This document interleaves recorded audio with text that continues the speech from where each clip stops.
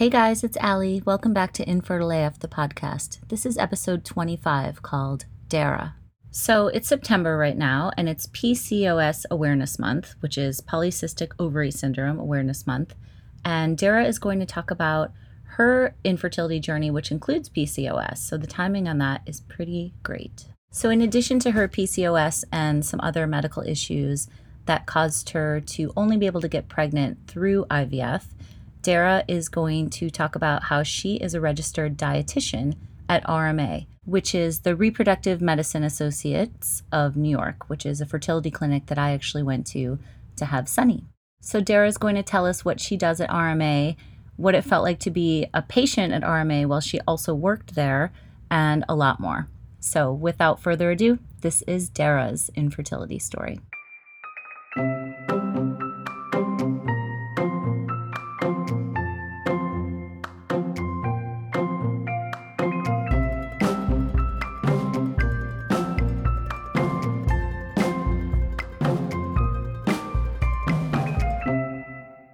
Okay, so hi, Dara. Thank you so much for doing this. I'm so happy to talk to you. So great to be here today. Yeah, so let's start with how you met your husband and your relationship. We'll do a little bit of that backstory before we get into the fertility stuff. So funny enough, my husband and I are both from Toronto, Canada, and we met on a blind date in New York. I believe it was the summer of 2002. And I was still in university and my husband was working here, and we did long distance for a number of years. And he proposed and within a month moved to New York and got married in 2006. Okay. And have been here since. What was the blind date? We went to Bond Street. Okay. Nice. I wasn't quite sure if I trusted the person who fixed us up. Really? I wasn't quite, she's lovely, but I wasn't quite sure she knew my likes and dislikes. Okay. And so I, didn't really get dressed up, wore my hair like curly frizzy. And, this guy who, I met him, the day I met him, he quit his job on Wall Street to work into fashion, to go into fashion. And so I wasn't quite sure if this guy was even straight. Okay. Gotcha. But, hit it off, fell in love, and the rest is history. Yeah. Did you guys talk about having kids, like, at any point before you got engaged, or like? Yeah, we actually did quite early on, and It was kind of even before we talked about marriage, and it kind of came up, and then after it happened, he was like, I cannot believe we just spoke about that. Does that scare you? And I said, actually, that doesn't scare me at all. I've always wanted to be a mother. My parents had my brother and myself at a very young age, and always kind of saw myself wanting to have children really young. Okay. So you said in your email to me that your fertility issues started at 27. So can you talk me through that? Tell me what happened and what the chronology of all that was. Got married at 23 and wanted to kind of have my career, finish my master's program in nutrition. And then down the road, around 26, 27, I was thinking, okay, I'm ready now. Started my career path and thought it would be easy. I was young. Yeah. Was generally healthy and had trouble. Heard stories from my sister-in-laws who got pregnant on their first try and thought it would be a walk in the park. Started taking my prenatal vitamins like I knew I needed to do. And wasn't getting pregnant. And took those fertility kits to see when I was ovulating, and it was never really that regular. Okay. And that was, I got off the pill and thought, okay, it's going to happen right away. And I always got my period, but it was never that regular. So that was kind of my first red flag. Like, I always got my period, but it was, whether it was every, 34 days or 24 days or sometimes up to 40 days. So I thought that was a little strange and went to my OBGYN. Yeah. And my OBGYN did the testing and said, you have a mild case of PCOS. Okay. Did you know anything about PCOS? Well, in school, in nutrition school, we briefly learned about it, but it was kind of like a passing little, okay, this is what PCOS is, but didn't really, I didn't really know that much about it. So it kind of started me on my journey of looking into what it was. and it stands for polycystic ovary syndrome. And now I love it. I definitely have delved much deeper into it. But back in the day, I was like, okay, they're going to, give me some medication, and that's going to help deal with my PCOS, and I can get pregnant. And they gave me Clomid, which is a pretty serious medication, and it's supposed to help with ovulation. And they're like, we'll try for a couple of months, and if it doesn't work, then we'll take it from there. So I took Clomid, and I didn't do a lot of research on the potential side effects of Clomid, and it was pretty serious for me. I didn't feel great on it. I was very hormonal. But they didn't really tell me, like, okay, diet plays a role in it as well. So at this time, it was just medicine. Having studied nutrition, did you know anything about that? Like, were you doing anything specific for yourself? Like, I mean, I thought I ate a fairly healthy diet. I was at a normal weight. I wasn't, maybe on the low end in the healthy range, but in terms of, I ate breakfast, lunch, and dinner. Right. And, I did have a little bit of sugar, but I'm like, oh, I'm slim. It doesn't really matter. Right. And so I didn't really look into the food aspect. Fast forward down the road. We'll get into that more. For sure. But in terms of, my current state, took the Clomid, didn't feel great, and didn't see any results. And with Clomid, usually you can only do a couple rounds of it because it is quite a serious medication. At this time, not seeing success after 2 rounds, wasn't quite sure what to do. A friend of mine came to the rescue. A fellow dietitian, my first friend I met when I moved to New York, told me that her sister was struggling with fertility and went to this clinic that was affiliated with Mount Sinai. As soon as I heard Mount Sinai, I said, that's going to be great because that's where I did my training as a dietitian. Right. So I went to this place called RMA of New York. Didn't know anything about it. Met with this phenomenal doctor, Dr. Sandler. And basically that was the beginning of the beginning of my real journey. Right away, right off the bat, he did a test called the HSG test. And it's to check your uterus and your fallopian tubes, which I'm surprised that my previous OBGYN didn't even do as a first line before he put me on such strong drugs, which weren't really helpful for my PCOS. Right. So up until this point, sorry to backtrack a little bit, but were you just were having trouble getting pregnant in general, or had you gotten pregnant and nothing? Nothing. So I didn't see any success. Was still getting my period every month, so I was kind of, wondering why. PCOS is pretty common in this community, but just for people who might not know, and I don't know that much about it too, what does it do? Like, what are the symptoms? Does it hurt? Like, what does it do to your body? So the thing with PCOS is it's to be diagnosed with PCOS, it's such a wide range of potentials that you can have. So, with a name like PCOS, polycystic ovary syndrome, you think you have to have cysts on your ovaries. But that's not the case. And that's the really strange thing. And that's why they said you have a mild form. What does mild mean? You have to have at least 2 of the following: cyst on your ovaries, ovulation issues where you're not necessarily ovulating regularly. The third thing is having a lot of male symptoms. So, facial hair or higher testosterone levels. A lot of people also with PCOS complain that they can gain weight really rapidly. But the main hallmark, which people don't know, and this is only now that I'm in the field, is insulin resistance is one of the main hallmark signs of PCOS. And that kind of makes sense. I have a family history of diabetes. And so we can get in that later, but diet plays a huge role in managing PCOS. At that time, unfortunately, I wasn't fully aware and thought, okay, I need to go on drugs. That's part of it. But the plot thickens when I went to the fertility clinic. The PCOS was only one small part of it. Because with PCOS, there are a lot of meds that can help manage the symptoms. But my mechanics weren't working, I found out. So did the HSG test. And what happened? And found out that both of my tubes were filled with this toxic fluid. Wow. Yeah. So it's very common, now that I'm on the other side and, as a dietitian working with people in the fertility world, I've heard a lot of stories of people having one blocked tube or one tube that's filled with toxic fluid. I had both tubes. Okay. So the first thing I asked, what was the toxic fluid? I'm not exactly quite sure the exact name, but the doctors explained to me that if I were to get pregnant, this toxic fluid would go into my uterus and kill the baby. Oh, wow. So my first question was, okay, can you just section it out? Yeah. And they said, that sounds great. If there was one tube, we can deal with that. The fact that both of your tubes, you can't.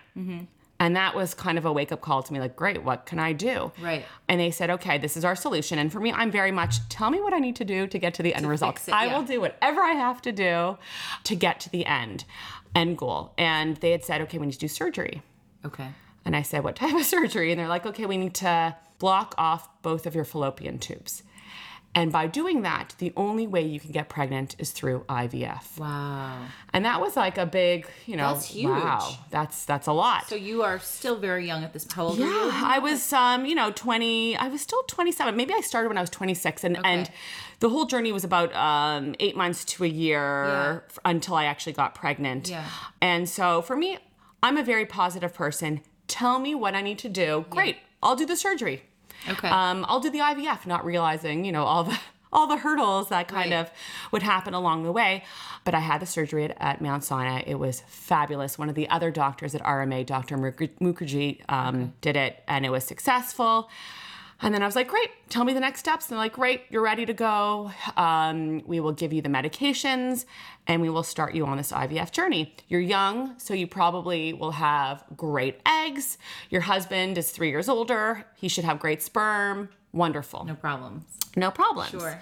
So went in, did all the blood work, did my retrieval, had tons of eggs. I forget the number. It must have been I thought it was a lot, maybe anywhere from 15 to 20. Yeah. My husband's sperm was great. When it came together, interestingly enough, the embryos at that time, this was back in 2000 and I want to say 2008. Okay. They didn't do all the genetic testing, but they, and they also did either day 3 or day 5. But day 3 was a common thing. They found out by day 3, not a lot of our embryos were that great. Okay. So no genetic testing, it just wasn't a thing yet? It wasn't a thing until my second daughter, and then they did the PG. I didn't realize it was that new.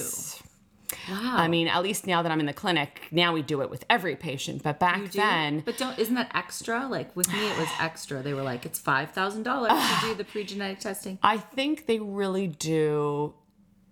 They do push it. They do encourage it, I think, because they see... I mean, I'm so happy there's a lot. And also, I think, depending on age, I'm not quite sure if women are younger, if they don't push it as much, especially if you're Jewish. Yeah. And they of course they check the genetics separately, but I think they do a little bit more of the embryo testing if they do notice some things that may potentially be a red flag. Okay. So wait, why if you're Jewish, for people that might not? Okay, so Jews, there's a lot of more interbreeding over the generations and the thousands of years, and are much more predisposed to Gaucher's disease and other similar types of genetic abnormalities. Gotcha. Okay. Because of the inbreeding. Yeah. Okay. I'm happy you asked that. No, it's interesting. So went into IVF. Embryos weren't that great, and they actually suggested to put in 3 embryos at the time, which I thought was a lot. Yeah. I'm like, I could have had triplets. Right. But I trust the doctor, put in 3, and... Did you have any reservations about 3? Did you and your husband discuss it? Well, we did have a discussion. But of course I told my doctor, I'm like, what would you do with your daughters? And he's like, I put in 3. I'm like, okay, whatever you do to your daughters, you could do to me. Yeah. But we were open, I love that you had that kind of a relationship. That's of course. I'm real. I'm like, give it to me straight. Yeah. And I'm happy that he did too. Yeah. Got pregnant and thought, okay, this wasn't so hard. This was pretty easy. Yeah. And we got pregnant. The nurses called my parents, called my in-laws, was so excited. Next day came back for my testing to see if my numbers doubled. Right. And my pregnancy hormones didn't. And so right off the bat, they said but just trying to manage your expectations, it may not be viable pregnancy. Mm-hmm. And was like, oh, wow, really? Okay, but I'm such an optimist. Great, it'll be fine. Maybe it will go up. Went back a couple days later, got it tested, and it didn't go up the way they were hoping. Yeah. Was it going up at all? It was going up, but very, very slowly. But they basically said, don't think this is going to happen. Oh, wow. And they call this a chemical pregnancy. Uh-huh. And for those of you who don't know, a chemical pregnancy ultimately results in a miscarriage. And a lot of women, this is something that I wasn't very familiar with, but of course I did a lot of research afterwards, that a lot of women think that, they get their period a little bit late. That could actually be a chemical pregnancy. Okay. But they may mistake it. Exactly. They may just mistake it as, I just got my period late. So it is a very common thing that women have when they're not going through fertility issues. Right. But the fact that here you are going in for blood work every couple of days, you're much more well aware. Right. And so is it basically it's a pregnancy that happens, but then ends pretty quickly? Exactly. Okay. So I had one of those. Yeah. And it's, I can't imagine when, hear stories of people who, hear a heartbeat and then down the road something happens, or don't, go into that and don't hear a heartbeat. It happened fairly early on, but it was still hard, especially because I told my parents, I think the biggest shame was the fact that I had to call my parents and my in-laws and have to tell them after I was so excited, they were so excited, and have to kind of be like, by the way, false alarm, didn't work. Right. Yeah, that's a hard phone call to make. But you felt shame about that? Were you, how emotionally was it for you? Were you beating yourself up about it? I was beating myself up because I'm a people pleaser. And it was less about me and my husband and what we were going through and more about, oh my goodness, my parents want to be grandparents. And here I was shaming them. Oh, wow. Here I was giving them a false sense of hope and then kind of taking that back, even though, of course, now, on the other side of things, I shouldn't have been shamed. It happens. Right. Yeah. And my parents just want to be, they want me to be happy. They want me to be healthy. And the doctors actually had a great way of kind of making me feel better about it. They're like, Dara, if this pregnancy went on, it wouldn't have been a healthy pregnancy. Right. God forbid there could have been something abnormal or something catastrophic. It's your body telling you that it's not meant. Mm-hmm. And for me, that kind of was that click in my head that I was like, okay, it wasn't meant. Yeah. I'm going to get through this. This is not easy. Right. Yeah. That was one point for me too that on that same note that made me be able to wrap my head around it too, was that even though you feel like your body's not doing the right thing, one of my doctors said, your body actually is doing the right thing because it's eliminating an unhealthy pregnancy. So just flipping the script like that, I was like, oh, okay. So then you don't feel like you're broken or you're like, okay, my body actually is working the right way, doing something, but it's still so hard. It's still so at tough. Any phase. Yeah. But it's true that the positive feedback and they also said look, you got pregnant. Right. And it's so true. Yeah. And hearing so many stories now, working with patients of, hearing lots of negative things, it's hearing a little bit of something positive was helpful. However, I had to start from square one because none of my embryos were good enough quality that none of them were able to be frozen. Okay. So that was a tough thing. Great, back to square one, back to the injections. Yeah.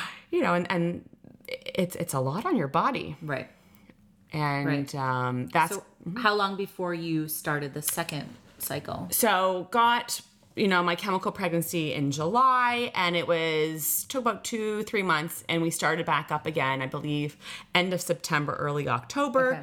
And this must have been in 2009 is when I started again, second round. Same thing happened. 3 embryos were put in. Okay. This time it worked, and 1 took. Okay. And 9 months later, my first daughter, Allegra, was born in July. That name. Yeah. Thanks. So how was the pregnancy? And also, sorry, another question. Did you feel, you put in 3, hoping that at least 1 take, did you feel a sense of loss that it wasn't more than 1? Or were you happy to have 1? Or That's so funny that you mentioned that. I had always growing up thought that I would have twins. Uh-huh. And I kind of always secretly hoped that I'd have twins. Yeah. Do twins run in your family at all? Twins did run in my family. Yeah. More distant cousins, but like I thought there was still, some way of, and I'm like, Right. great, I could do it once. Knowing that I had to do IVF to get pregnant, I was like, wouldn't it be great if I could just do it once and be done with it? Yes. So that was kind of a tough thing when I first heard, but kind of a rewind. I was a high-risk pregnancy. So in some ways, I was happy that I had one. I had HPV when I was younger. And so I had to have 2 rounds of LEEPs. And those are procedures to get rid of a potentially cancerous cells in my cervix, on my cervix. Oh, wow. So basically they do this procedure, it's called the LEEP, where they like scrape the cervix to get rid of those potentially precancerous cells. So I just had a pap smear. It came negative. Okay. And that was how I knew I had HPV. And they had to have 2 surgeries to get rid of them. Okay. But because of that, my cervix was shortened. Oh. And that put me already at a potentially high-risk pregnancy. Why? Because as your baby grows in your body, it could, push down. And if your cervix is really short, you can actually go into preterm labor. Oh, okay. So, that was another round of stress of like, okay, great. I'm over the hump of one hurdle. Next hurdle is okay. I want to keep this baby in me. Right. So had an amazing OBGYN practice, Dr. Andrew Kramer and Dr. Lanskowski and the team. They were absolutely amazing. I went in every month, became like buddies with them. And, we already had like a protocol in case, like an emergency plan, that they would have to sew my cervix up to keep the baby in. Yeah. I didn't have to go through all that. Okay. And my first baby was born a week late. I had to be induced. Oh, wow. So, okay. And then how was like your nutrition and all that during your pregnancy? Was there anything, being an expert in that field? Well, I'm happy you brought that up because I have PCOS. And this is like, again, all like after the fact. I'm like, okay, I'm going to do a little research on PCOS. I knew it had to do with insulin resistance. That means that when you eat sugars, your body produces insulin. When you have insulin resistance, your insulin's not working as efficiently as it should. And over time, if you're eating too much sugar, and your insulin can't work well, that could ultimately lead to diabetes. So here I'm like, I'm pregnant. I'm a dietitian. I should be healthy. This is going to be easy. I'm going to, gain the recommended 20 to 35 pounds. I'm going to be fine. Sugar tests come back. I fail the first round. Oh, wow. So what happens is you take this horrible sugary drink and they let you know if you pass. If remember you that don't, drink. It goes so against my whole belief system of like literally drinking, and it was an orange drink. I'm like, this has red dye 40 in it. Why should we be drinking this, especially when we're pregnant? Yes. And found that I had to do the second round, which is like a concentrated version of that sugar. Oh, wow. Okay. And I did pass that. So I didn't end up getting gestational diabetes, but it kind of was a wake-up call to my health that just because I'm at a healthy weight doesn't mean that I shouldn't be taking better care of my diet. Okay. And it kind of made me realize that for the rest of my life, I need to be very mindful of any time I eat carbohydrates or sugar. I need to be mindful of how much I'm having, the timing, and then I always need to pair it with a source of protein. Gotcha. Okay. So that's which seems like how everybody should. Everyone should be eating protein anyway, at every meal. It helps stabilize those blood sugars and prevent the highs and the lows. Yes. So that kind of helped me also in my career path, which we'll talk about down the road. Yeah. But yeah, and then I got pregnant the second time around, started again from square one. But the interesting thing, I actually want to take a step back, is got pregnant with my daughter Allegra. They sent me on my way. The day they sent me on my way to my OBGYN, I was thinking, I don't want to leave this place. I had such a great experience at RMA. And I don't know what came over me, but I told my doctor as we were finishing up, I'm like, you guys need to hire me. You guys need me on staff. Yeah. Did they have a nutritionist at that point? I don't know of any dietitian on staff. dietitian, I'm sorry. That's okay. I still call myself a nutritionist, but a dietitian is someone who just goes to extra schooling, and it's a degree. It's a little further training. But I didn't know of any dietitian who worked at any fertility clinic, and I'd always taken a liking to working with women and general health, and especially prenatal, perinatal, postnatal nutrition. And I was like, this could be my market. And I was bold. I'm like, you guys need to hire me. I love it. 3 months later, started working there and have been there now almost 9.5 years. So this was after your second pregnancy? Or my first. After your first. My first. So then you went through it again at RMA while you were working While I was working there. So I basically was Interesting. on the other side. Did you give a discount? I'm just kidding. I wish I didn't at all. No. And I also wanted to be very professional. Right, no. Not looking at my charts. I kind of wanted to be like, okay, I play two roles. I'm a patient here. Okay. And I'm also a professional who can now help people on their journey and make them at least feel like they have control and confidence over something. Right. Can we talk about the second pregnancy more and your second cycle, or your... how many cycles? So you did... I did 2 with my first daughter. So the first one had the chemical, then got pregnant. Okay. I also wanted to talk about, they changed my cycle up with my second and my third. They hyperstimulated me. Oh, really? Okay. So I wonder if that maybe played some part of a role with my chemical, which I don't think it fully did. But they gave me different medications with Allegra, and it worked.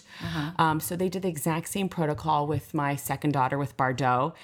I put in 2 this time, which again, this time I think freaked me out a little bit more. I'm like, okay, I always had a vision of, I'm going to have 2 kids and I'm done. Yeah.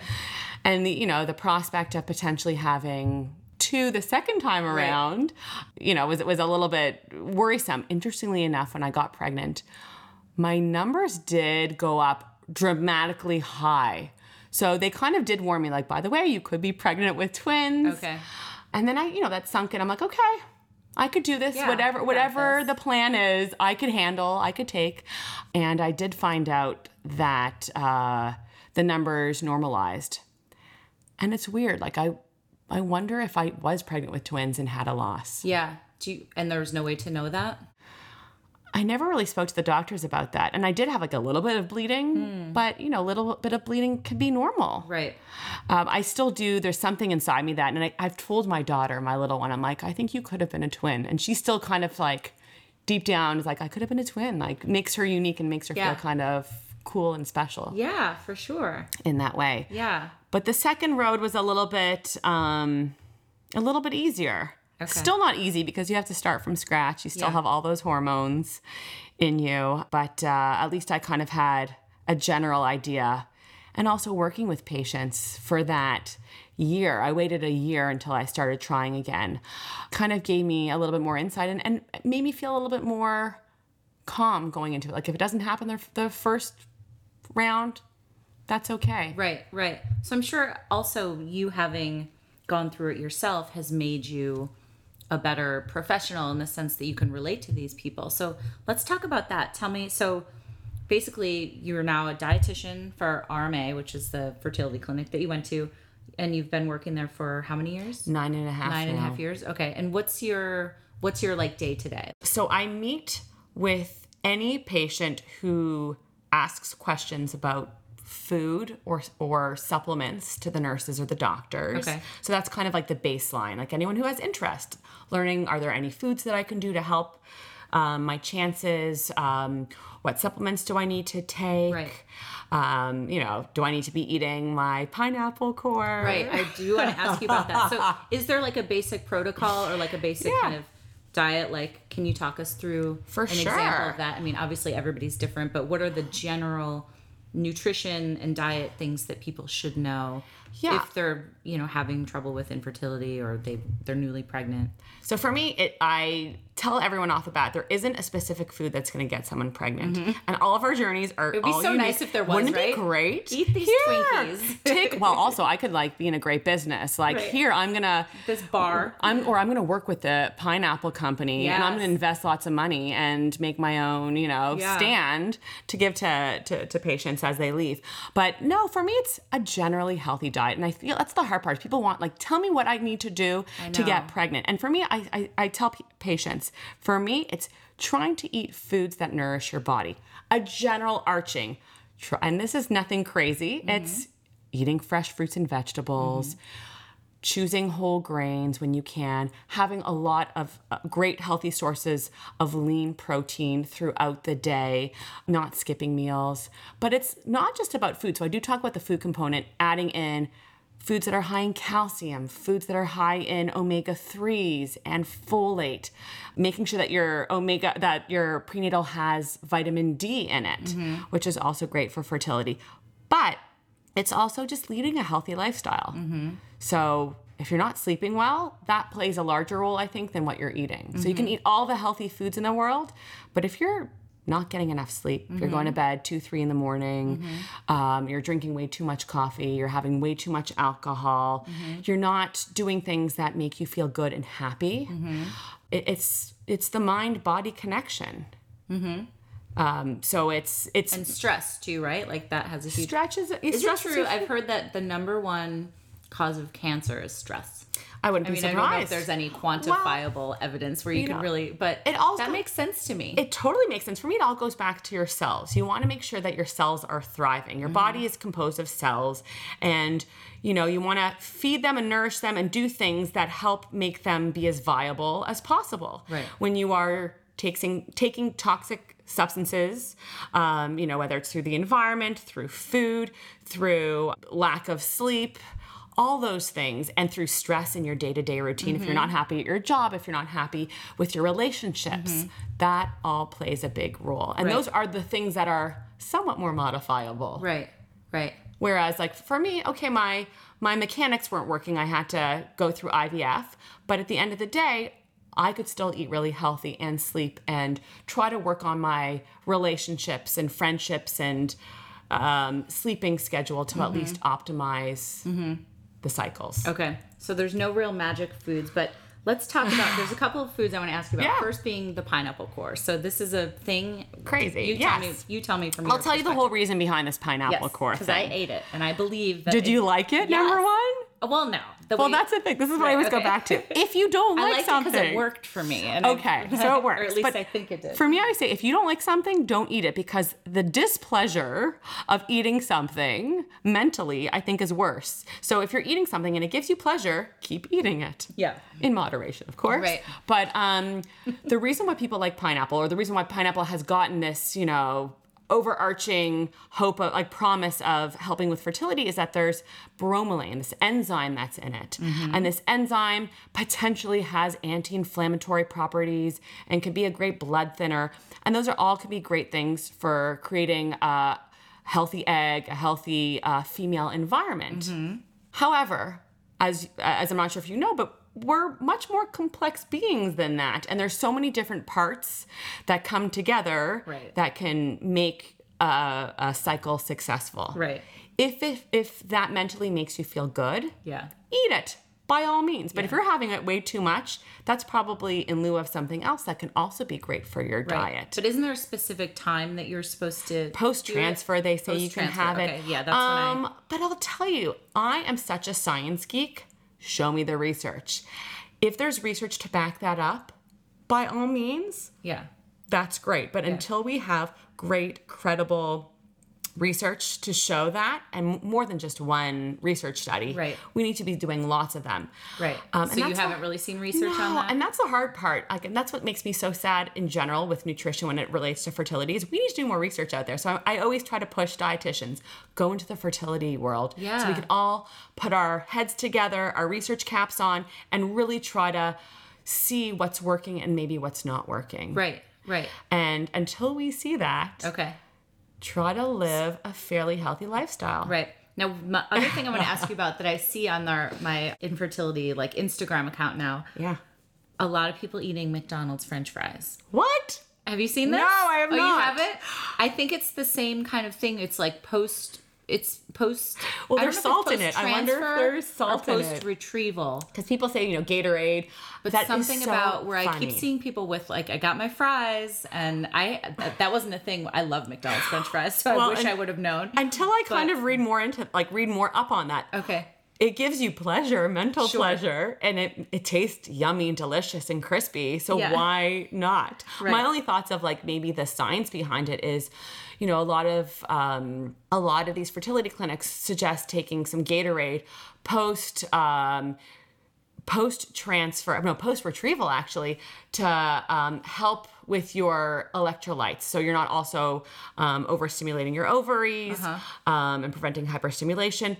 But to be honest with you, I've never heard this French fries craze. You haven't? If it makes you feel great, wonderful. Still, as a dietitian, I'm like, just go for a handful. That's right. all. And eat eat it with maybe just the burger without the bun, so you won't spike your blood sugar levels. Right. Exactly. But that is super funny. Okay. Are there any other things that you've come across in your day-to-day, like urban myths or like things that people ask you about? Or I hear a lot about teas, what teas I should be having. I heard this tea's not good. I hear that tea's not great. And like every time I always go back to try to not do anything in excess. Mm-hmm. And if you're not quite sure, and if something sounds too good to be true, it probably is. Mm-hmm. And I think that if it gives you more stress having it, don't do it. Mm-hmm. If it kind of makes you feel less stressed, by all means. So a lot of the, I'm definitely more Western medicine, but I'm always very curious with the Eastern medicine realm, and I'm open-minded to it, going for the hot foods and the warm foods. Mm-hmm. I always tell patients, do you like warm foods? Mm-hmm. If you like them warm, have a soup every day. Have your water warm. Great. If you don't like it and you're not going to be drinking your water or having your liquids, and you're only going to have it if it's, a little bit colder, go for it cold. Right. It's the same point of view. When I was pregnant with my daughter, 2009, my doctor was telling me, if you don't want to drink a lot of alcohol during pregnancy, everyone knows that. But my doctor at one point said, you know what, if you're going to be really stressed out, if you're at an event and you can't have a glass of wine, the stress of not having the wine can be more harmful than the actual glass of wine. So he said, have the glass of wine. And I was like, I will subscribe to that theory. That is totally crazy. My OBGYN, when I was probably 38, 39 weeks pregnant, I was having trouble sleeping. I'm like, I feel pretty good generally, but I'm having trouble sleeping. And I remember my doctor clearly saying, have a glass of wine. I was like, are you kidding me? I tell my patients they should never even have once you're pregnant, never. And I'm like, and I also get drunk off of half a glass. He's like, have a full glass of wine because you're really stressed. Yeah. Which I think it's so funny that this general rule, but even patients ask me all the time too, like, can I have a glass of wine throughout the fertility process? And I say, if it helps decrease your stress levels, have it. Again, I'm going to say have 2 glasses of water and maybe eat some protein before you have it. But if it's going to help and it's part of your routine, why not? Right. So I guess the gist of this is there really is no magic food. There's no magic subscription or prescription. I think but what you said earlier was so interesting because I can so relate to that. It's like people just want to say, what do I need to do? Just give me X, Y, and Z, because there's so many different ways you can go through this journey and these stories, and there really isn't a right answer, and everybody's so different. So I guess it would be nice if there were one thing. I wish. Right? For me, it makes me so sad because people kind of are looking for that answer. And here, wow, there's a dietitian. Maybe food is the root that's going to really help. Right. That's going to answer all my problems.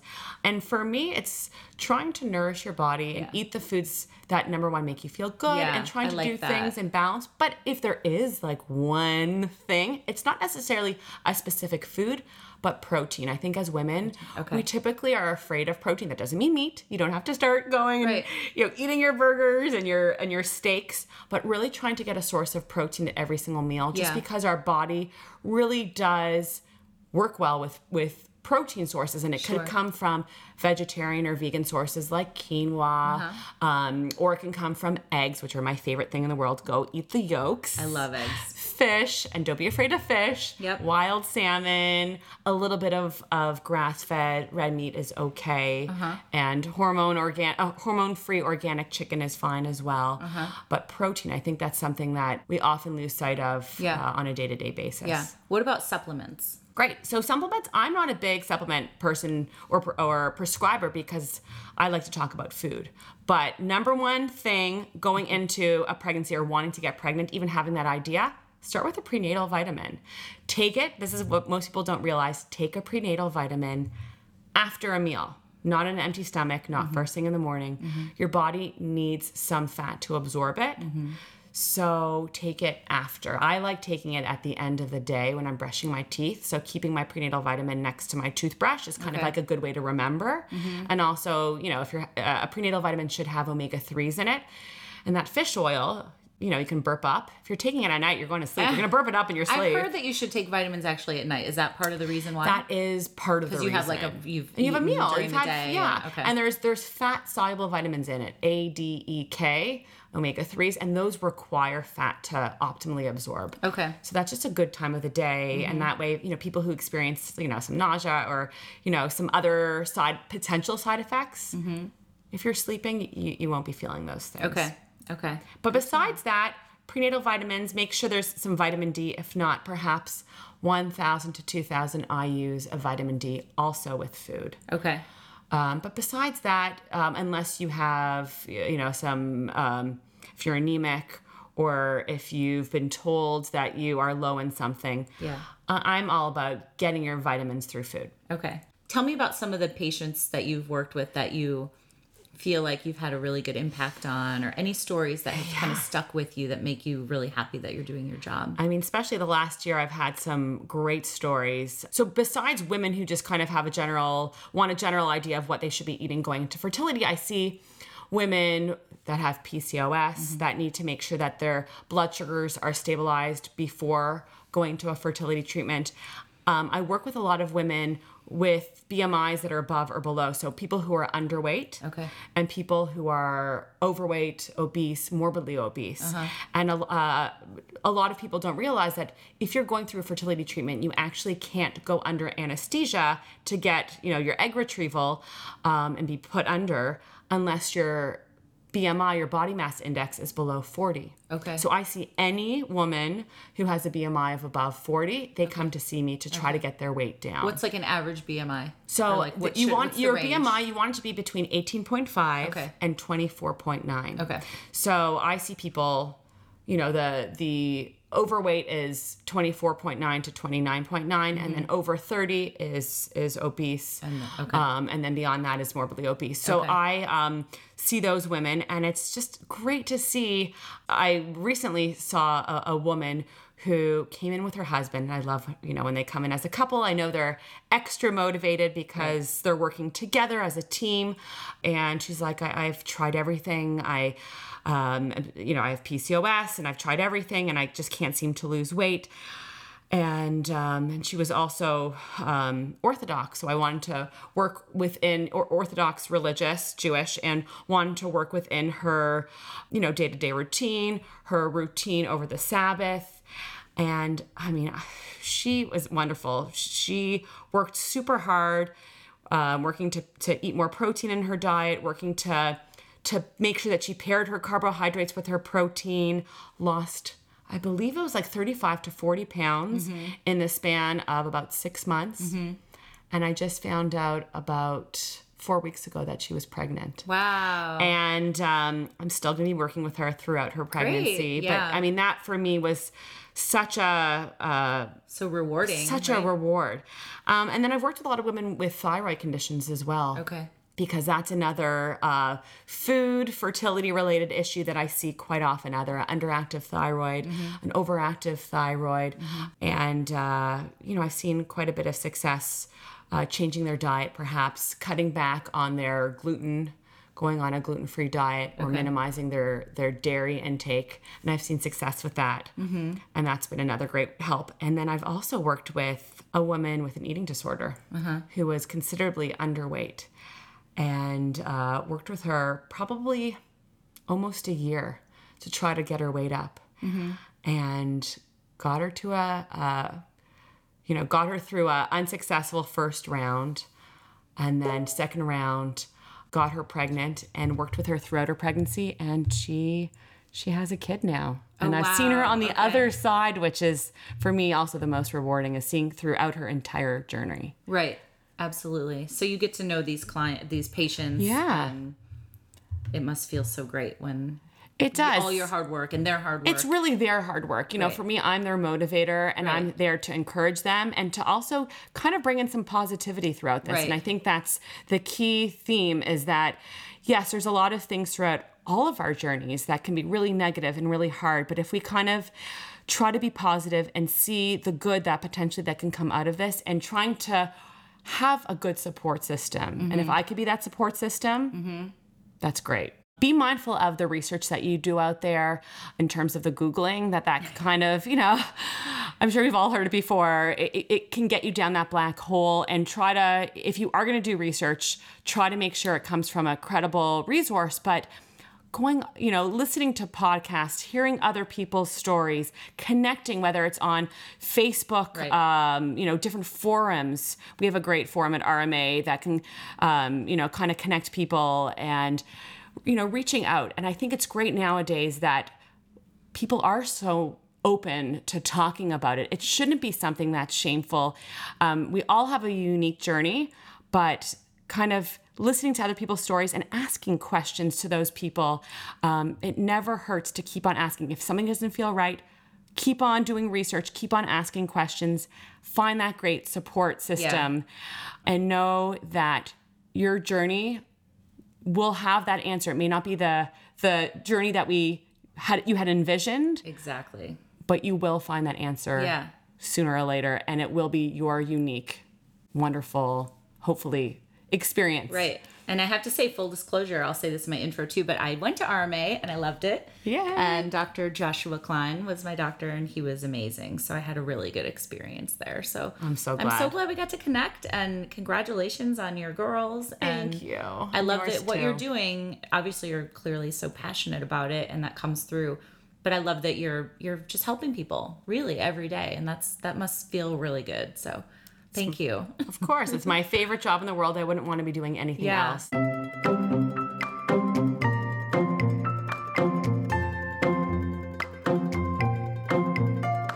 Hey again, guys. So thank you so much to Dara for sharing her story, and for also being so educational. I feel like I learned a lot just from talking to her, and I hope you guys did too. It blows me away just how different everybody's stories are. Every week, I'm just continue to be blown away by the breadth of stories and journeys that people have. So thanks again for listening. Thank you for passing it on to your friends. We have so much more good stuff coming up. I can't wait for you guys to hear it, and I will talk to you next time.